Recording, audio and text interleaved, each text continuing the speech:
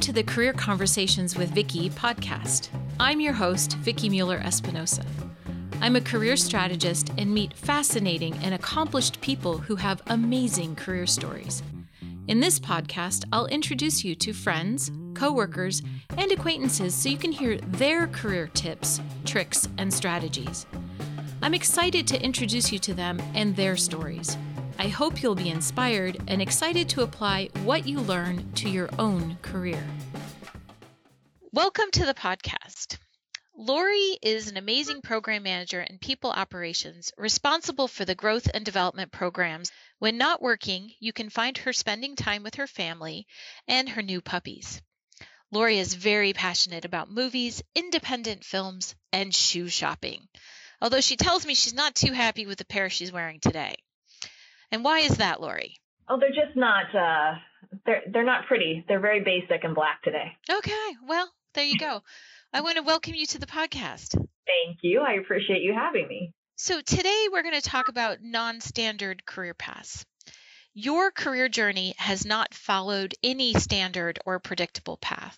I'd really like to start at the beginning and give my listeners who don't know what they want to be when they grow up some tips and tricks for navigating their careers. So let's start with you telling me about your first job and why you chose that job. Well, you're right. My career path has been very unpredictable and most of it unplanned. And my first job was absolutely fell into that because I didn't choose my first job. I needed to work. I was in high school, needed to start making some money. And so I joined a co-op program at school through our business machines course. And it enabled me to go into the workforce in the afternoon. So instead of taking high school courses, I went to work. And my first job was as a word processor. That was actually a job. And I worked for an accountant and did his books and all of his word processing. I did that for 3 hours a day after school. That is really interesting because you and I share something in common because one of my very first jobs was also as a word processor. And I actually made a newsletter by cutting out articles and pasting them or sticking them on a piece of paper and then running them through the photocopier. So I remember those jobs. Photocopying was a big part of job back then. It was. Yeah. I remember being covered in toner. As we were trying to unclog them or unstick them, the paper would get stuck and you'd be filthy by the time you were done. Yeah. I have to tell you a funny story. When I first started doing copies, I had absolutely no experience and I didn't realize that you could set the number to make 20 copies. So I would put the thing on the glass and close the lid and hit the copy button and then hit the copy button again and then hit the copy button again. So the fact that you could write 20 did not, no one taught you that part. Nope, I didn't get that training. I figured it out shortly thereafter. Though. That's hilarious. Yeah, I think there's a picture of me actually on old film with the rounded corners, if you know what I mean, with toner on my forehead, filthy after climbing into an IBM machine, right? Trying to get it to clean out. Too funny. Absolutely. All right, well, I can tell you, though, things got better, though. My next job after that, I landed a job in catering sales in a hotel. Ooh. And that really gave me a whole different experience and made me think at that time that my career would be in hotel catering sales. So that was job number 2 that kind of opened up the world for me in a whole new way. And mine was in procurement also in a hotel. Actually doing all of the purchasing of the little soaps and the shampoos. Yes. For Koala Inns of America, which no longer exists, but it did, and they had little koala bears as their logo. So very interesting how you and I align in our careers as we started. So talk to me about the job you do today. Did you ever imagine you'd be doing this job when you started out? No, absolutely not. I mean, as you heard, when I was a teenager, it was, so you have to understand a little bit about my background. We moved often. So planning was never something that was even thought about. Nothing was planned for me. I mean, what was going to happen tomorrow was always a surprise. We could be picking up and moving in a day or a week. And my dad was not in the military. We just happened to move for different circumstances throughout the years. Sometimes it was because we rented a lot. So sometimes we were going to a new house, a new apartment, changing schools. So I was always on the move without a plan. So, we didn't plan anything. I thought I wanted to be a makeup artist when I was in high school. And then as I told you, I became a word processor, which opened my eyes to business. And then I went into the hotel catering sales job, which made me think, oh, my life is going to be in hotels. But then, unfortunately, I was fired from my job. That's a whole longer story. I was fired, I will tell you, from taking a sick day when I was not sick. And I actually got fired for that. So then I was just sort of this kind of lost soul, not really knowing what the future would bring. I actually thought that because I had been fired that, I don't know if you've ever sensed failure and then thought it's all over now. I have failed. Who's going to hire me because I've been fired. I'm not going to get a reference from that job. What could possibly be next for me? And you're probably wondering about school. And at the time, because I moved so much, I did not graduate high school with the best grade point average.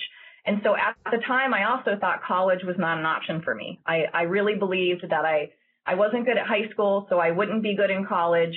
Now I'm in this situation where I have been fired from a job. Oh my gosh, what am I going to do? And I was sitting around my dad's pool and he said, Lori, you've got to stop sitting around the pool all day. You've got to go find a job.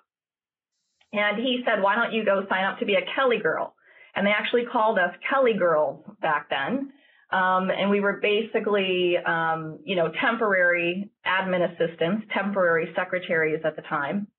So I did. This was in 1987, and I went to the Kelly Girl Services. I signed up for a job, for a temporary job. I then did many different kind of temp jobs in some really horrible places. People's garages that would hire a Kelly Girl for a week, and I'd go work out of somebody's garage, which is creepy. I worked for some automotive sales companies, very small, like those small on-the-corner car lots. And then I happened upon Intel, and I covered for someone's maternity leave, and that was kind of the best thing that had ever happened to me. I started this job at Intel as an admin assistant. I worked in the military and special products division in Chandler in the old Fab 6. And that was just, Intel just was a whole new world. It was a world of very set values, high expectations. And for the first time ever, I was working for a place where I could really take pride in my work. And so this really brought me a visibility as a young person that I had just never had before. I was all of 19 years old at the time. So it wasn't until, I landed in this company that I started to get a true sense of who I was, what my strengths were, and what I could accomplish. So Intel really kind of put me on that road of discovery. And for that, I'm forever grateful. And I never saw it coming. That is an awesome story. I love it. I love listening to your career story. So think back over your career, were there things that you did or things that you heard that helped you along the way? Oh my gosh. So many things. And we only have so much time for a podcast. But the first thing, I've already shared with you, I started Intel as an admin. I wasn't going to school yet. So the first thing I did that I think was smart on my part is there's this sort of this proximity factor where you put yourself around people and places that you want to, you want to stick to people who you want to be like, who you want to emulate, or who you want to learn from. And those people, are typically in careers or areas that you have a high interest in.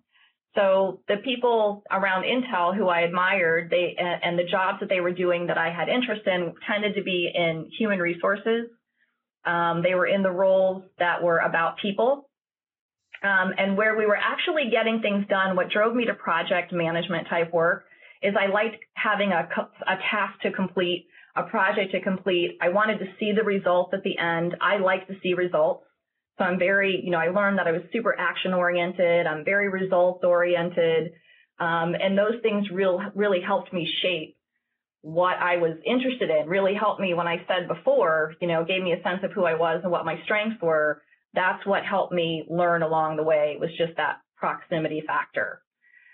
And then, the second thing, as far as books or experiences, there's a book out there in a TED Talk called All About Grit. And grit is really about, working hard for what you want. And it's not necessarily about how smart you are, or what your IQ is, or that you have a PhD, all which are, there's so many smart, talented, educated people at Intel that during that, especially in the beginning stages of my career, man, that grit got me so far. And to this day, I'm not highly educated. I went and took classes for my AA degree. I went to University of Phoenix, which is not a highly accredited college, especially when you're surrounded by so many smart people that come from amazing Ivy League colleges. But that grit and determination and really learning on the job and results, getting things done, I think has been, what has helped me along the way. And when I read that book, I think it really helped me kind of give me the aha moment of that's one of my great strengths and resources that I tap into to help me be successful. Wonderful.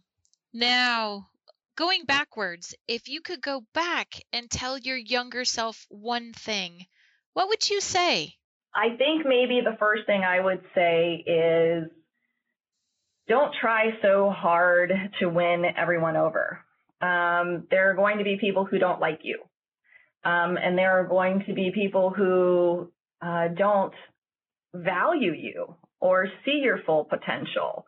Because the things that are important to you aren't going to be important to everyone else. And I think that goes back to that proximity factor. You've really got to surround yourself with people who are aligned in your values, and see the results of your work. And if they don't find value in that, then you're in the wrong place, right? So if you're working really hard and you're seeing results that you are really proud of, but the people around you don't value that work, then you're in the wrong place. And I think that kind of leads to my second piece of advice I would give myself is know when it's time to walk away. Don't hang around too long. And, from a career perspective, it really is, it really is time to move on when you are really proud of the work you're doing, but the business doesn't value it.